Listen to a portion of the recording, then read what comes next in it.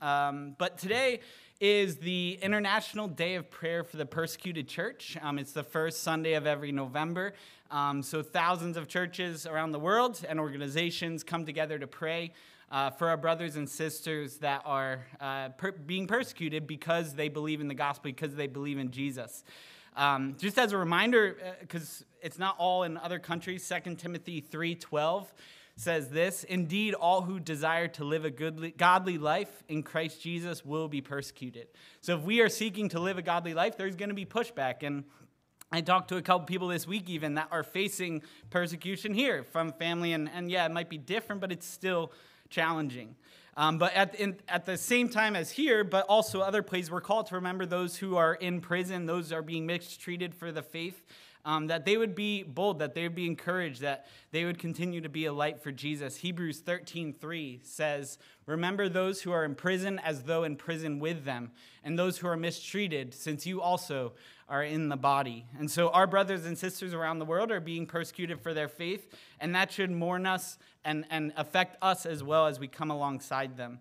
And so after the service today, you're going to receive an email with a couple of short videos to help guide you in prayer, but also to encourage your faith, because a couple of us, or a bunch of us from the young adult group on Tuesday spent the day and evening praying, discussing through things, and it really challenged my faith as well, so I hope it does the same for you too. So let's pray for the persecuted church and also our time together today now. Lord, we thank you that your name is worth living for. Your kingdom is worth living for. Lord, there is suffering and trial on this earth, both here and across the globe, Lord. We pray for each person, Lord, the hundreds of thousands, if not millions, that are facing persecution, that are living in threat of persecution. Lord, that you would increase their faith, that you would embolden them as the church in Acts, as in the midst of persecution, they didn't ask for reprieve, they asked for boldness. So Lord, we pray for that they would continue boldly proclaiming the gospel to even their persecutors, God. Lord, help us as another part of the body to help and uphold them, both in prayer, both in physical help, both in financial, whatever it might be, Lord, so that we can continue to lift their hands up when they are weak, God. Lord, we pray specifically, too, for Bibles to get into these countries that are restricted, Lord. We know a lot of organizations are pushing for this, smuggling Bibles. Lord, we pray that you would blind the officials that are trying to stop them, and that you would allow the written word of God to get to these people, because, Lord, we know it is the power of God. And, Lord, we thank you that we can do this freely. We can open this written word of God that people are trying to restrict, Lord. So we pray that you would unleash it on our hearts, that you would convict us, encourage us, embolden us, whatever you have for us, Lord, today, Lord, and that you would speak through me, and more importantly, that you'd speak directly to the hearts of everyone here, that we might be changed this morning and not just leaving after another Sunday, God. In your name we pray, Jesus. Amen. All right, so as I mentioned, we're going to be in 2 Corinthians chapter 5. If you want to turn there, in the Bibles under the seats, it's page 908, or 905, sorry. Yeah, 905. And so we're going to be in verses 11 through 21, but verse 11 starts with therefore, so we need to understand the context. Paul is writing to the Corinthian church, hence the name. One of the issues that is being faced within the church that will come today is that they thought Paul was crazy. They thought he was going maybe too far. He had wrong motives, whatever it might be. This will come up in the passage today.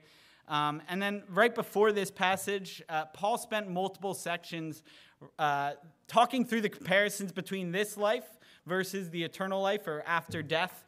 And this can be summarized really in two verses that I'll read now. 2 Corinthians chapter 4, verse 17 says, "For this light momentary affliction is preparing for us an eternal weight of glory beyond all comparison."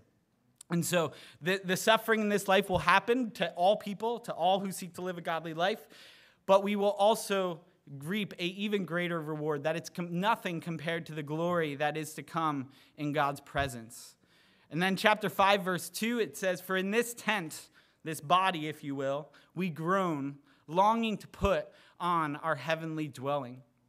And again, this longing for something more than this life, that this is important to set this foundation before we get into the verses today, that this world's going to have trials, it's going to have suffering. The tents are going to have holes in it. Our bodies are going to be frail at one point. But we're not living for this world. We're not living for this kingdom. We're living for the eternal kingdom. And so it's important as we go through the verse today to remember that fact that there's so much more to this life than just this world. And even as Greg mentioned last week, that certainly convicted me and maybe you as well, we can get distracted in this life. We can get more focused on this life rather than the kingdom of God. We're living for something bigger. And so I would encourage you, even after this sermon, read chapters 4 and the beginning of 5. It definitely blessed me, even though we're not reading it today or going through it today. But it helps us set that foundation. And then that section on the focus on the eternal kingdom ends in verse 10 of chapter 5. And I'll read that now. It says, "For we must all appear before the judgment seat of Christ, so that each one may receive what is due for what he has done in the body, whether good or evil." And at the end of this life, for all people, right after death, we as believers are to be judged by God. And of course, we always think of like, oh, God's going to judge heaven versus hell. But we have to remember that as believers, we will also be judged. This is what's commonly known as the Bema seat, which is not the judgment of heaven versus hell, because it's not done by works. Verse 10, it talks about how it's whether good or evil, the things we've done. But that's not the heaven-hell judgment. This is the believer's judgment, that we will be judged as believers. We oftentimes forget that, and it'll be important as we go through the passage today. But in addition to believers, we know this is separate, I would say, than the great white throne in Revelations 20. It talks about this, about how people will be condemned to hell. There is a hell, contrary to popular beliefs in society today, that those who reject Jesus will stand before God, the judge, and be rejected. And so, yes, salvation is a gift of God by faith through grace. I'll remind us multiple times through that today. But the way we live as believers matters. And as we will consider today as well, our motives matter. Not only our actions and what is seen on the outside, but our motives, our heart posture in our actions do matter as well. And all those things will be judged by God, even as believers, under the Bema seat of God. So let's get into the actual passage, verse 11. "Therefore, knowing the fear of the Lord, we persuade others, but what we are is known to God, and I hope it is known also to your conscience." And so it says, knowing the fear of the Lord. Why do we know the fear of the Lord? How do we know the fear of the Lord? And what we just read in the previous verse is important, which is why we read it, is we know that God is so holy and perfect, and he is the judge of all people, non-believers and believers. And we will all, both believer and unbeliever, stand before him one day. It's common to say as believers, well, we don't have to fear that any type of judgment, we're saved. It does not matter what we do in this life. Yes, that person is correct to a degree. We are saved by grace through faith. We cannot lose salvation. It is a sure promise. It's written in the Lamb's book of life. But we still fear God as believers. We will stand before his throne and we want to be counted as faithful. And it's common in the scriptures, the common phrase of, well done, good and faithful servant. We don't want to be saved as if by fire. In the scripture, it talks about that. We want to go before God confident, not only of his salvation and that we will be in his presence forever, but also that we have been faithful to God. And so Jesus himself also reiterated this point of fearing God. Luke 12, verse 4 through 7, I think is important to reference here. It says this, "I tell you, my friends, do not fear those who kill the body, and after that have nothing more that they can do. But I will warn you whom to fear. Fear him who, after he has killed, has authority to cast into hell. Yes, I tell you, fear him. Are not 5 sparrows sold for 2 pennies, and not one of them is forgotten before God? Why, even the hairs of your head are all numbered. Fear not, you are of more value than many sparrows." And so again, it reminds us, don't fear those that oppose us in the world. Don't fear that person that's mocking you. Don't fear that family member who may think that you've lost your mind by following Jesus and having your life changed. Don't fear whatever it might be. fear of what is to come, fear of financial things, fear of all these things. God says don't fear those things. Fear the one thing, fear God, who is the only person that can send our souls into hell. And so for the unbeliever, that is something that we need to remember, that God is the judge and he will make all things right. And there is only one way to that salvation, to that freedom from hell, to that presence of God, which is Jesus Christ. But this fear is different, though. This fear that it's talking about in 2 Corinthians and this fear of Luke chapter 12, which is important because it talks about don't fear those who kill the body, fear God. But then verse 7, it said, fear not, you are of more value than many sparrows. So it's confusing. Okay, God, what do I fear? Do I fear or do I not fear? But God takes the time to know us, like really know us, to the point where it says he knows the hair on our head. He knows our needs. He feeds as the sparrows are fed, he feeds them as he does feed us. He gives us what we need. May not be all that we want, but it's all that we need. And so God, even though he is a fearful and terrifying God who judges, at the same time he knows us. The fact that he knows us is incredible. The fact that he knows us more than even ourselves is mind-blowing. But even greater is that he knows us, knows you to your core, and he still loves you. Even though, as Scripture says, that we are dead in our sin, even though we get lazy, we rebel. I don't know about you, I still face things, even as a believer, that how does he love me sometimes comes across my mind. And I hope it does to you too. That he not only knows us, but he loves us in spite of who we are.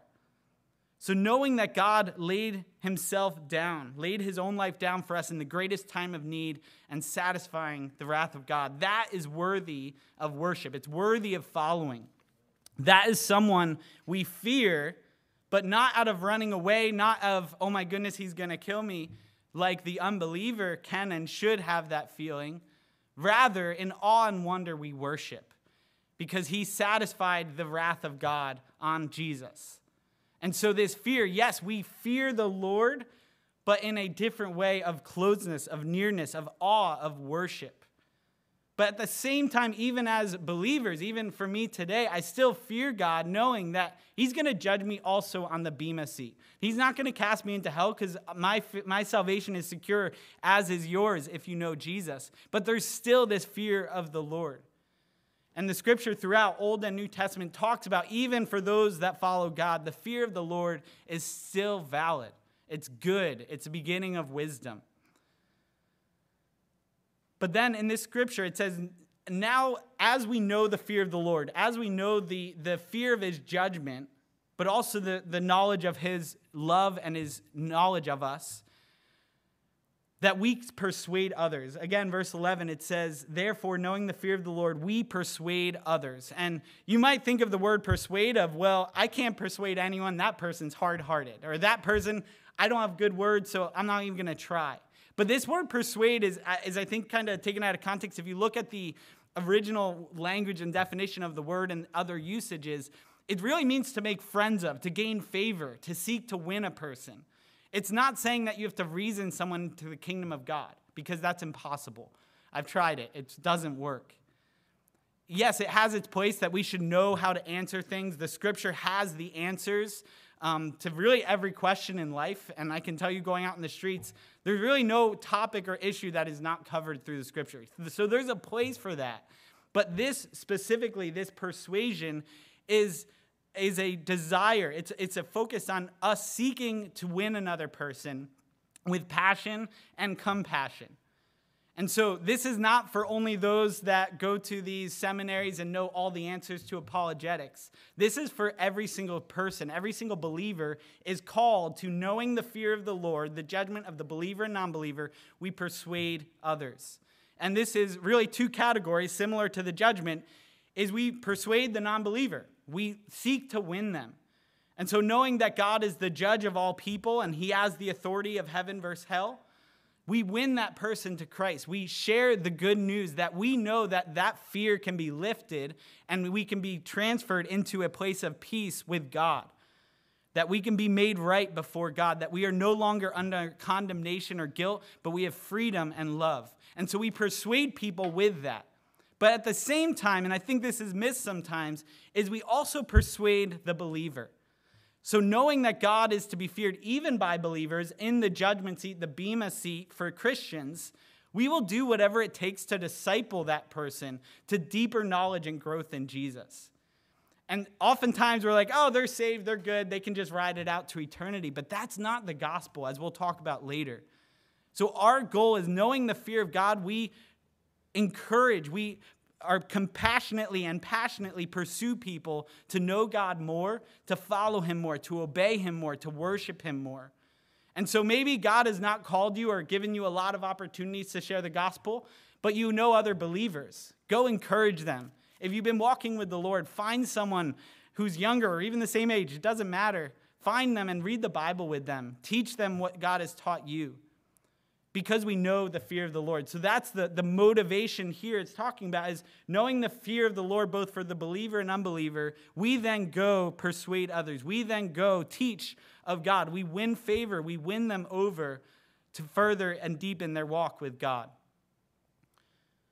So let's ask ourselves, do we know the fear of the Lord? Have we contemplated his holiness? What about his judgment seat, both for the non-believers and the believers? If you do know that fear of the Lord, because I know some of you do, the natural result is that you will be on mission to persuade others to consider Jesus deeper. Are you praying for and pursuing your non-believing friends and family? Are you sharing with people about Jesus? Even if you do not interact with as many non-believers as I mentioned before, are you encouraging other believers to go deeper in Christ, knowing that even as believers, we will stand before the throne? Not only us, we want others to be counted as faithful to God. And so the fear of the Lord drives us towards persuading others, to pursuing others. And there's a deeper motivation than fear, as we will discuss, but a motivation of the fear of the Lord is going to grow our faith and obedience and will compel us to pursue others, both for our salvation and also growth in the Lord. And verse 11 goes on. It says, what we are is known to God, and I hope it is also known to your conscience. And as mentioned before, the Corinthians thought Paul was a bit crazy, or even thought that he was going too far, and they were talking bad about him, gossip, etc. However, Paul's saying here that God knows his actions. Paul's conscience is clear. God knows our motives, our hearts, and that's all that matters. Paul doesn't need to boast or defend himself. We don't either. Let God judge, and as Paul's doing, spend your time obeying God, obeying the scripture, pursuing others so that they might know Christ or know him more deeply. And I think that's an encouragement to us, is don't worry about what other people's thoughts are. Let God be the judge. But at the same time, it says that I hope it is also known to our conscience. And this has just got me thinking that a lot of times other people may not be aligned with what God sees in us. But at the same time, God's view of even ourselves can differ than what we think. For example, if you feel really down sometimes and feel like you just need to earn back God's favor, or just feel depressed due to surrounding circumstances, remind your conscience, if you will, what God has to say about you and your surrounding situation. It's important to be centered on Jesus. I know for me, sometimes I just get depressed and sad, whether it be something someone says or a surrounding situation, or sometimes for no reason. And so it shows that our conscience, our minds, sometimes are off the truths of God. And so as an encouragement to each of you, whether it be going through a trial, a suffering, persecution, or even just a rough day, let God define who you are and how you are doing today. Center yourself back on God. Whether you're too prideful, too humble, center it back on God, and he will do it in a gentle, loving, and truthful manner. And so Paul is giving them over to the Lord in the sense, but he's yearning for them to understand too, look at what God is saying. God is saying that this is good, what he is doing, this message that he is sharing. So let's go on verses 12 through 15. I'll read it now. We are not commending ourselves to you again, but giving you the cause to boast about us, so that you may be able to answer those who boast about outward appearance and not about what is in the heart. For if we are beside ourselves, it is for God. If we are in our right mind, it is for you. For the love of Christ controls us, because we have concluded this, that one has died for all, and therefore all have died. And he died for all, that those who live might no longer live for themselves, but for him who for their sake died and was raised. And you look at this, and this might be kind of strange, especially as to what I said. He just got done saying that God is the one who knows who we are, the one who judges. We don't have to boast. But then he's saying all these things about boasting. But look at this contrast. Paul has shared with the Corinthians and other churches very openly about his struggles, both in persecution and even personally. He is saying, I'm giving something to boast about in this suffering and trial-filled life he was living, because the people of the church of Corinth were rather boasting in the ministry leaders that had a comfortable and seemingly successful outside appearance. And Paul even himself says, and in the scripture that Greg read, Paul's not coming with fancy speech. He's not bringing down the house with applause. A lot of times he's getting run out of town. And so looking at Paul's ministry, you might say, well, this guy's goes a little too crazy. He gets stoned every city he goes in. So this gossiping, this idea of, well, I'm going to follow this guy who's just kind of peaceful and doesn't rattle the cages, if you will.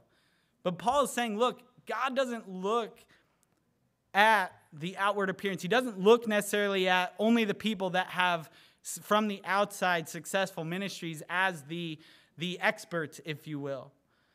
And so he's not saying to brag about how great he is, but rather he's saying this life of suffering, the life of trials, radical obedience and worship and sharing the gospel, that's what's to be followed. That is what should be replicated and honored.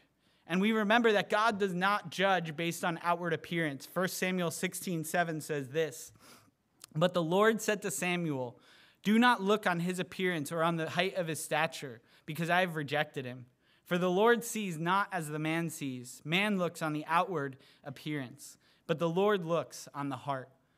And so in that case, David was this young boy, didn't look anything impressive compared to his older brothers ready for battle, but the Lord chose him because his heart was right.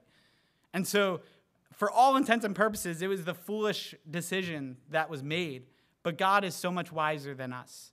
And so as an application to us, there certainly can be a lot of value in ministries that are successful. I'm very grateful for the apps of these larger ministries, the sermons and the content. It's awesome. It's great.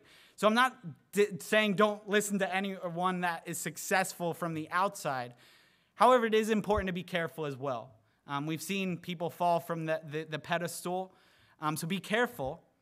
But I would say what may even be more effective than, say, finding the biggest ministries that are successful is find the people, find the person, find even the groups that may not be as more popular, but who have been through the trials, who've been through the deepening of their walk through the fire, who have been refined like gold and silver. So not only find those people, but also be those people. And what if you were like the Paul, one who seeks radical obedience and embraces the trials that you're going through by asking God to teach and grow us through those times? That's going to be more effective than just listening to the latest bestseller. Is let God teach you, let God grow you through the suffering, through the trials. From James, we know that is how God grows us oftentimes. And so be careful with just looking at the most successful organization. Find the people, the groups, and be one yourself that embraces the suffering, embraces the obedience of Scripture, and is grown by God's Spirit. And just as a real live example, I was talking to a guy a couple weeks ago on the phone. He's in his 70s. I haven't talked to him in like 10 years. I knew he loved Jesus, and like back then it was like, oh, he's a cool guy. We were going to do an event together. But he was sharing his heart on the phone, how he's had cancer for the last 2 years, and he almost died, so it was far along. I don't know exactly what stage, but he's still living. But he was saying what stood out to me, how thankful he was for cancer. And he said he had never had more opportunities in the last 2 years in his entire life to empathize with others, to share the hope of Jesus. He said his reliance on God has only increased. His prayer life just ballooned. And so he's not in the news anywhere. He's not preaching anywhere. He's serving at a church, but nothing like from the front, if you will. But man, that was so encouraging to me. And it grew me just in listening to his testimony. So I would encourage all of us to be someone who is genuine and been through those fires, but also find people that you can model your life after in the day-to-day. Because most of the time, we're not going to meet the guy who's on the app. I mean, maybe that'd be cool. But find people that are living with the Lord and through the fire today and the Lord will grow. And Jesus, again, I wanted to just reiterate, Jesus also echoed this point too. So it's not just Samuel that's mentioned. John chapter 7, verse 24. Do not judge by appearances, but judge with right judgment. And ultimately, God is the judge. But we, again, have to realize we don't have to look at the outward appearance. And this passage in John chapter 7, you can read it later, but it was in reference to the Jewish people actually thinking that he was demon-possessed. And so clearly people thought Jesus was a lunatic when he was healing people and preaching. But he says, be careful because they don't know what's inside. And so we don't live for other people's approval, especially since as believers, the outside may not be as attractive to the world, may not be attractive. And this is a good segue into verse 15 in 2 Corinthians. So let's read that, verse 13. For if we are beside ourselves, it is for God. If we are in our right mind, it is for you. And so the people outside of the church thought that Paul was crazy, which is to be expected because we as believers know we are living for a different kingdom. So they might think it's a waste or whatever. And this actually includes Festus in Acts. We learned about when we were going through that he literally said, like, Paul is crazy to his face. They may have thought that, but in addition to the outside world, which we kind of expect, we also have people within the church think that oftentimes we're going a little too far, that maybe Paul should tone it down a little. Maybe don't cause a stoning this time, Paul. Like, give it a chill. Maybe you can take a break, or you don't have to be that intense, Paul. Just hold back a little bit.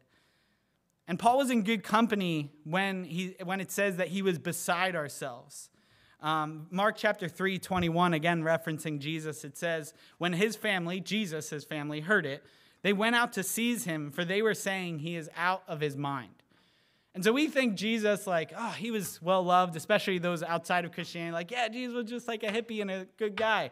But even his own family thought he was a nut job.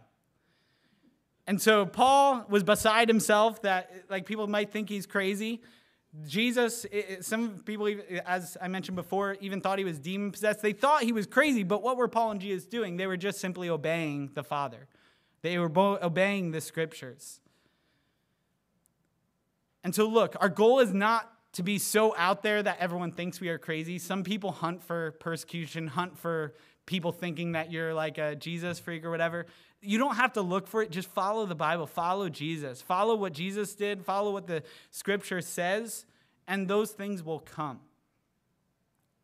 Our goal is radical worship towards God. Our goal is fear of God, obedience to God, love and pursuit of others, as we talked about before. If people think we're crazy for loving Jesus and for loving them, then it is what it is because you're being faithful. And so it's okay if people think you're crazy. And a lot of times it happens with family members that people think you're going too far. Of like, why don't you just take a break? Like, no, this is what's compelling me to do something. This is in my heart. It's like I think in Ezekiel it talks about like my bones are crying out that I need to go share the gospel. I need to read the Bible. I need to wake up to pray. So don't let people deter you from obedience. And on this motivation of why we do this, let's go to the next verse. Verse 14 and 15, it says this. For the love of Christ controls us, because we have concluded this, that one has died for all, therefore all have died. And he died for all, that those who live might no longer live for themselves, but for him who for their sake died and was raised. And so this word controls, some of your versions may have compel, constrain. If you look at the original definition, I think it's a beautiful picture. It's to hold together. It's to press together on every side, to constrain it, to keep it in, if you will. Another analogy that's used in the definition is it's forces that are moving a boat to go through a strait, like a narrow channel. And that's a beautiful picture with the boat, because as believers, we're still in the sanctifying process. We get off track sometimes. But the love of Christ pushes us from every side to get through that narrow water channel, that narrow strait. The love of God constrains us from going too far off the deep end. The love of Christ constrains us from being lazy and to keep us moving, to push us even when we have no strength. The love of Christ is the thing that controls, compels, constrains. It motivates us. So if it were not for the love of Christ, where would we be? We'd be shipwrecked. We'd be lost at sea. And so, what is driving and motivating our actions? What drives us to radical worship and obedience, to live for him, to persuade others? And what is keeping you from going rogue, if you will, or crashing the boat into land and instead bringing you down the narrow straight, the path that God has for you? As Paul said, it's the love of Christ. Jesus did not just say he loved us, because honestly, as we know from human experience, words can be cheap. But he exemplified it by coming to the earth as a man to be ridiculed and killed by mankind, the ones he actually came to save, and bore and put on the wrath of God on himself on your behalf, on our behalf. And there's no greater love, and it is backed up by action. It's solidified. This love of Christ is a motivator. It should drive us to obedience, drive us to worship. If Paul was doing things for other people's approval, he would have stopped a long time ago, because not many people approved of him, even within the church. Did he just do it to look Christian in the culture, check the box? No, because the culture wasn't even Christian. He was doing it because the love of God compelled him to keep going, to keep moving when he had no strength, to keep obeying, to radical worship, regardless of even the discouragement from some believers. God's love for Paul and for mankind compelled him, constrained him, motivated him to do that. So why do you follow Jesus? Why do you share with others about Jesus or encourage other believers? What keeps you from going back to that sinful habit or living the same way as you did before? Is it just so your husband or wife can approve of you? So it's like, okay, I got to go to church now. Is it just so your family can get off your back? Is it just so that you can look good in front of other people and boast about your status? And look, I've been guilty of these things too. I grew up going to church, and I just did the whole Christian thing so my family would not be against me. I've been guilty of just trying to go to more Bible studies to make up for wrongdoings that I've done even in my Christian walk. But let me tell you, it's freeing and more effective to be controlled and compelled and constrained by the love of Christ rather than any other motivation. And it goes on, and we can ask the question, what do you mean by the love of Christ? What does that look like? And Paul explains this again in verse 14 and 15. I'll read it again. For the love of Christ controls us because we have concluded this, that one has died for all, therefore all have died. And he died for all, that those who live might no longer live for themselves, but for him who for their sake died and was raised. One has died for all, therefore all have died. The first foundation here that we have to know is that all have died or are dead. This is not necessarily the physical death, but rather the death and our separation from God. Ephesians 2 goes into that we were dead in our trespasses, dead in our sin. That there is no saving you. There's no trying to just give you some more food to get by. You are completely dead with no life in you. If you think you are even slightly good enough to get to God, be reminded that you are dead in your sins, and I was as well. Do not try to soften sin because it is normal for everyone. That oftentimes happens within the church even, that, everyone struggles with that, so it's okay. No, it's not okay because it separates us from God, and God can give life to even the deadness in us. And the love of Christ is perfectly shown by his death and his resurrection. And this verse is really the gospel. And there's another verse later that is the gospel. It's the good news. It's the love exemplified of Jesus. That you and I were at one time rejected by God and dead in our sins, deserving eternal hell. Jesus chose to come down to rescue us. Some of you in this room may need to be reminded that you were rescued and did not earn it. Maybe you're struggling with this works-based mentality of you need to just be better. You can't. You need Jesus to give you life even as believers. And some of you may still need rescuing. You may still be dead. You may still feel separated from God. And God is here to rescue you. He died for all people.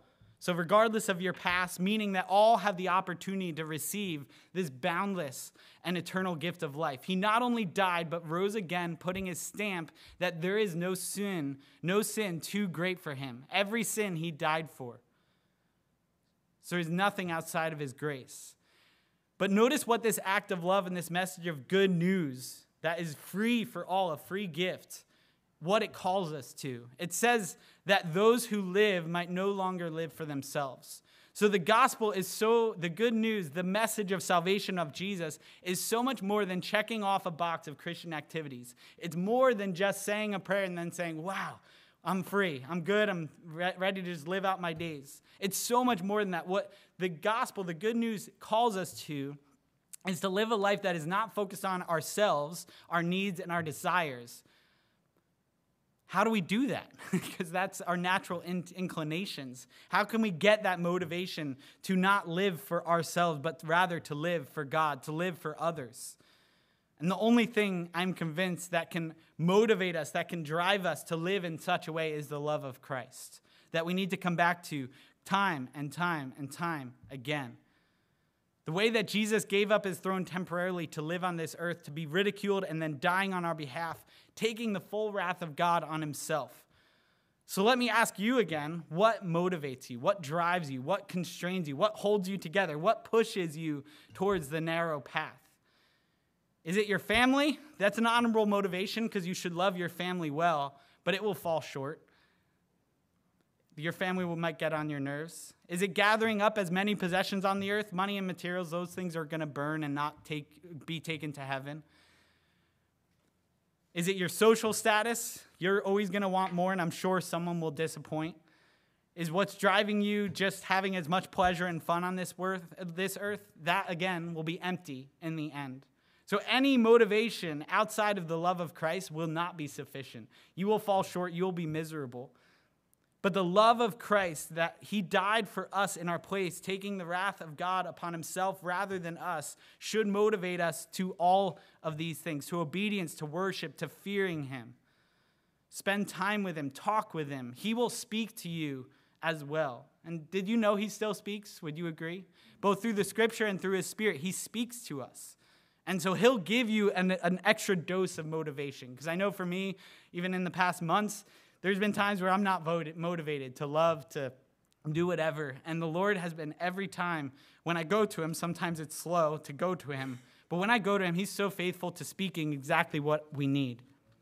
And so the love of God constrains, compels, motivates us. And this verse is really important. 1 John chapter 4, 17 through 19 says this. By this is love perfected with us, so that we may have confidence for the day of judgment, because as he is, so also are we in this world. There is no fear in love, but perfect love casts out fear. For fear has to do with punishment, and whoever fears has not been perfected in love. We love because he first loved us. And yes, we are called to have fear of God.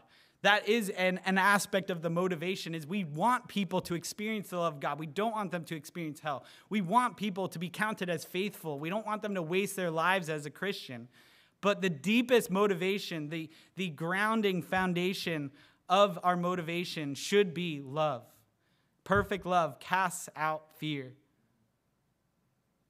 And so the love of Christ needs to be meditated on day in and day out, every single day as a believer. We get so far into doing. We get so far into doing it ourselves, into the rituals of life, the traditions of the Christian walk.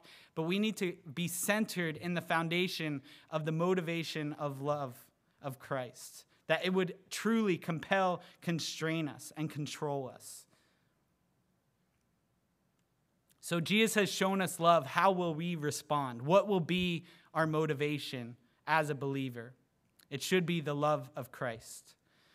2 Corinthians 5:16, let's go on to the next verse. It says this, "From now on, therefore, we regard no one according to the flesh.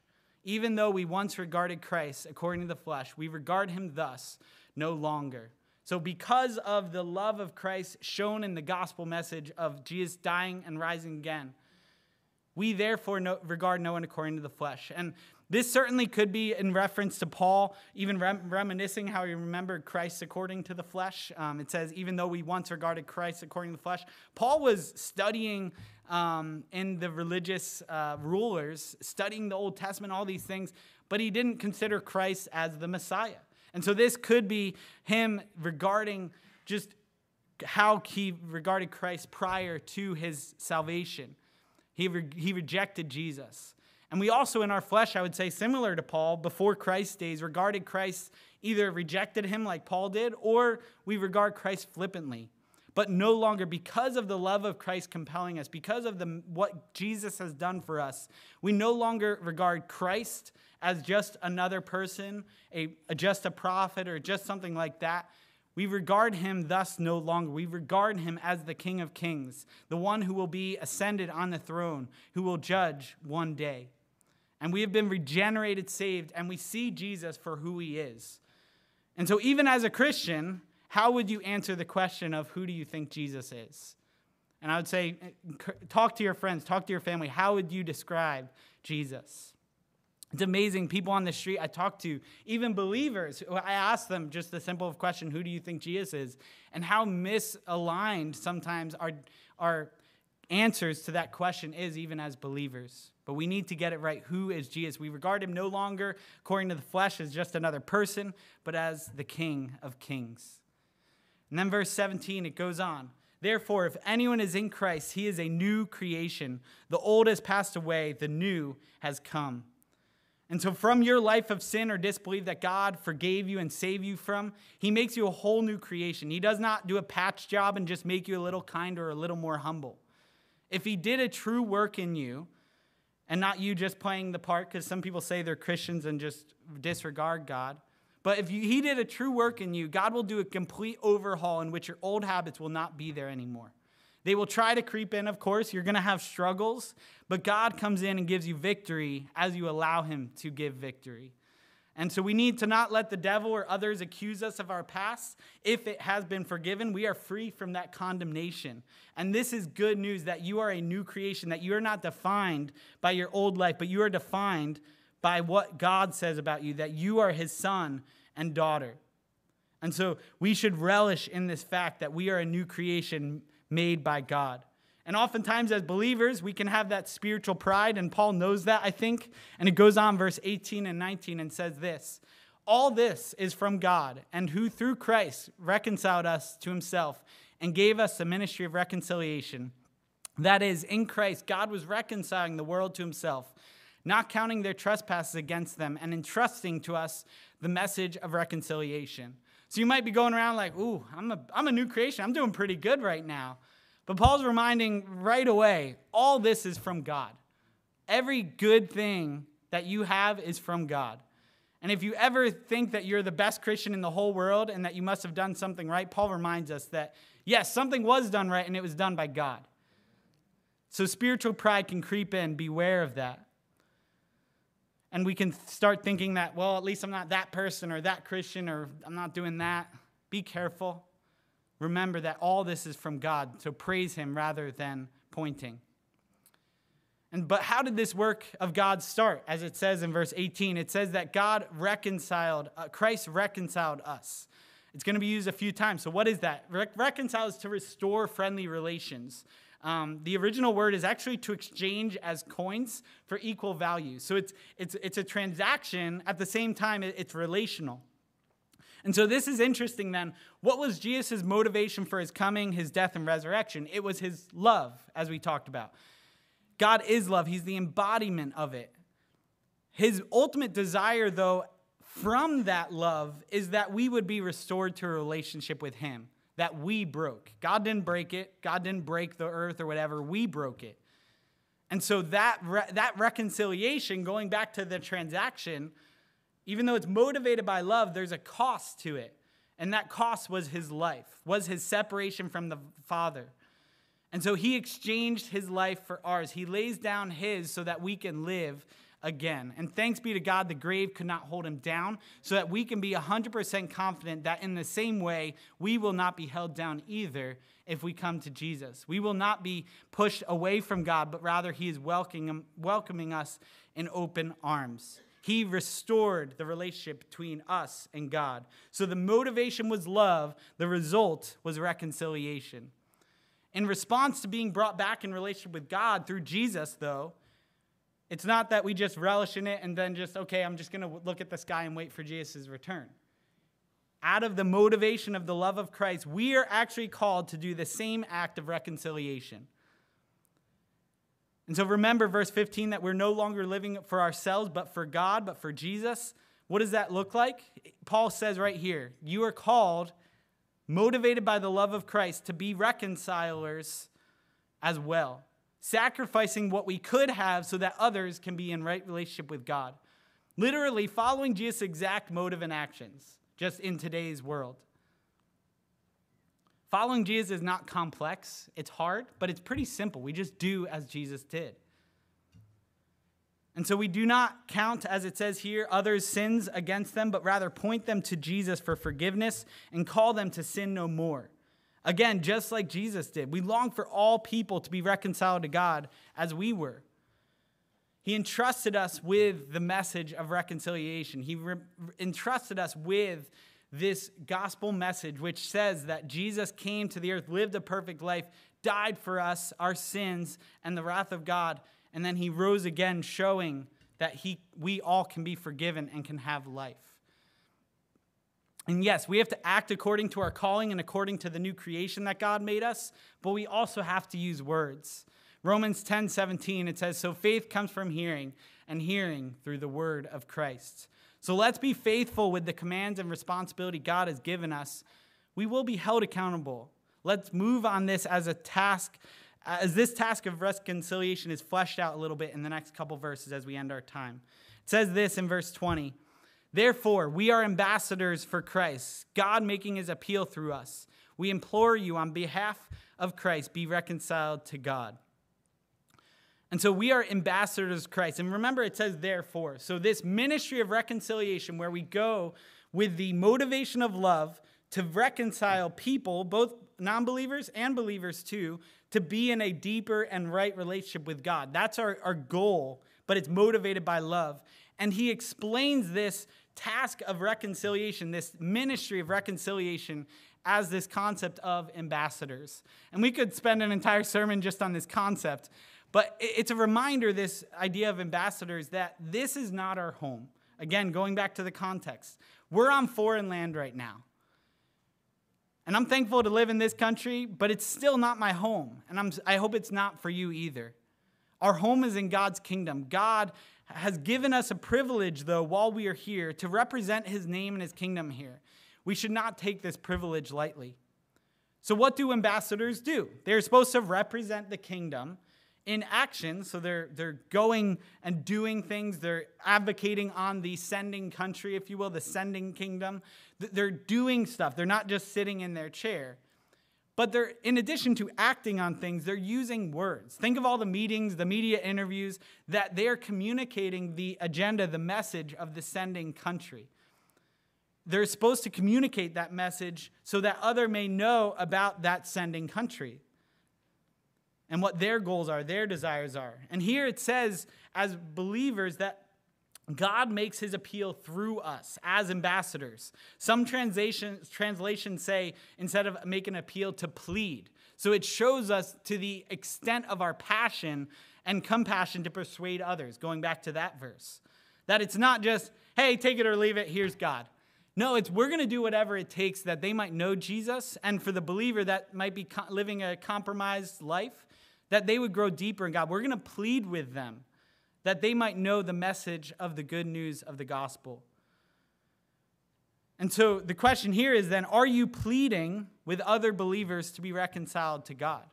Are you pleading with them to go deeper in Christ, to know him, to worship and obey him more? Are you pleading for those that are under the wrath of God that they might be delivered and rescued? If people meet you, they should see that they met a person representing a foreign entity. They are not like this world. They should see us not like this world, that something's different. We don't have to try to be different, so we have to be careful of that, of like, I'm just going to be so crazy that people see me. No, just follow the Bible, follow Jesus' commands, and people will notice that something's different. That in itself will be radical enough. And so we as believers in this ministry of reconciliation motivated by love, we are doing the work of an ambassador wherever God has placed us today. This doesn't mean that you have to go to a physical other country than America to do this. You can be an ambassador of Christ in your family. Are you teaching your kids the love of Christ and to follow and to worship him? Are you teaching your coworkers and pleading with your coworkers that they might know Christ? Are you pleading with the people that you meet in your day-to-day activities, the people that you meet at the store or the gas station or at a hobby that you do? Are you pleading with them? Are you using your opportunity as an ambassador to communicate the message of God? And I love how this chapter ends us with our final verse of the day. 2 Corinthians 5:21 says this: "For our sake he made him to be sin who knew no sin, so that in him we might become the righteousness of God." This is the good news. And I love how Paul really multiple times through this passage reiterates the good news of the gospel through Jesus. This is the ministry of reconciliation, that Jesus' motivation was love, and he caused reconciliation by paying for the penalty that we deserve. There is no other way to satisfy both God's justice and his love than to come to earth, live as we lived, except perfectly, and then take our sins upon him. And Jesus took all of the sins of mankind, including your sin, including my sin, on himself. And as God the Father poured out his wrath and vengeance on his Son, then as we believe in Jesus, we are declared righteous. And so you don't have to live a good week to then be declared righteous. So if God, I got to put myself together. I got to fix this area of my life, and then I'll come to you. I've heard that time and time again.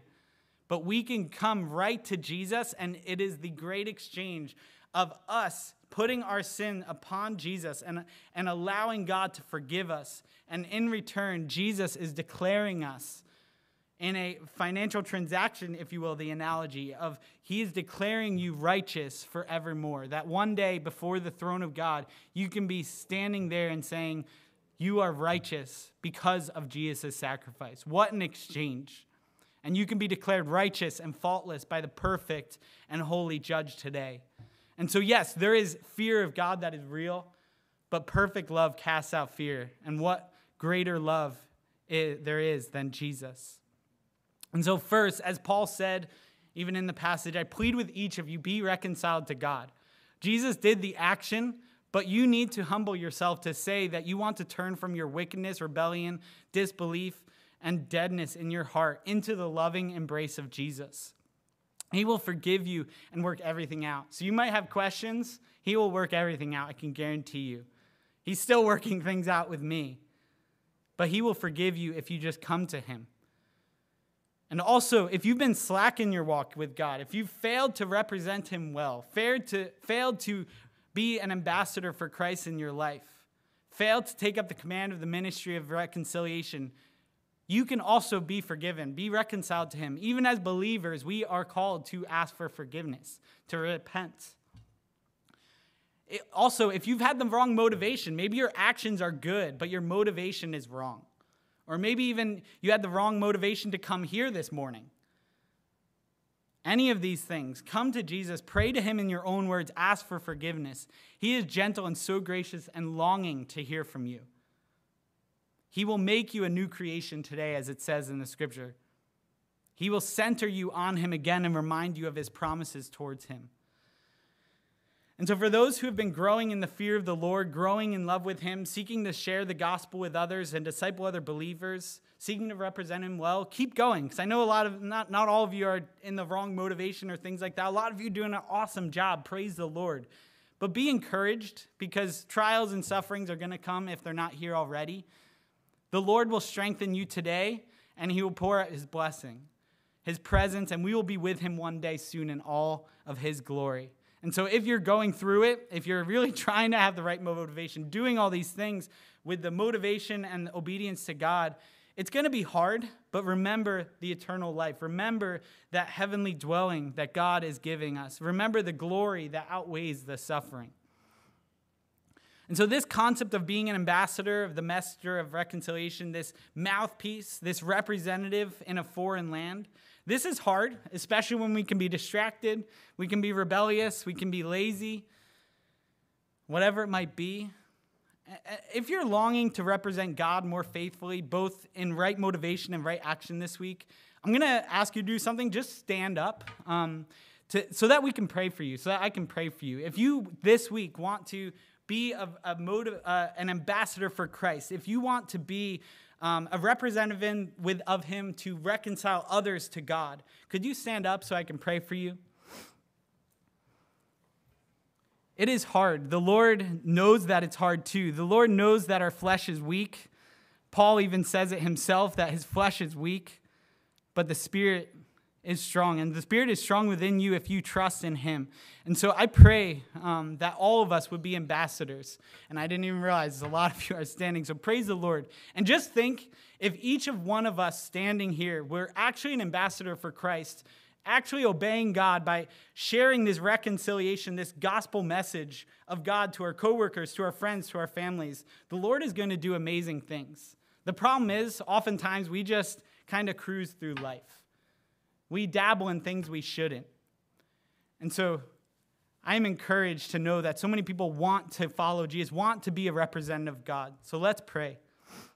Lord Jesus, we thank you for your example of love, radical love, by leaving your throne to come to this life, to come to this world, be ridiculed, to be beaten when you are perfect and a holy God that is worthy to be worshipped.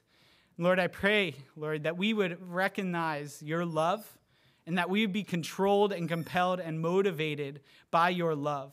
Lord, I pray for anyone here that the motivation might not be there, that they've just got caught in doing the traditions of Christian people. And I pray that they would be a radical motivator of love and that they would spend time in your presence. Lord, I pray as they use words to communicate the gospel to their friends, to their coworkers, that you would equip them with exactly what they need, with the boldness that you provide. Lord, I also pray for those that are discipling other believers that might not be truly walking with you, might be living a compromised life, that you would give them boldness to confront, but also to encourage, God. I pray that your Spirit would fall on these people, within these people, that they might feel encouraged and empowered by you yourself, God. Lord, thank you that you are within us, that you are not just in certain people or certain people groups, certain measures of faith, but Lord, just a simple faith of a mustard seed can move mountains, Lord. And we trust you that you will change us first and that you will change the world by this gospel message, Lord. Father, we are humbled that we are even offered this ambassadorship. We are offered this ministry, and we pray that you would glorify your name from it, Lord, that our name would not be known. Calvary Chapel, Mercer County the name would not be known, but the name of Jesus would be named throughout the ends of the earth, God. We trust you, Jesus, in your name. Amen.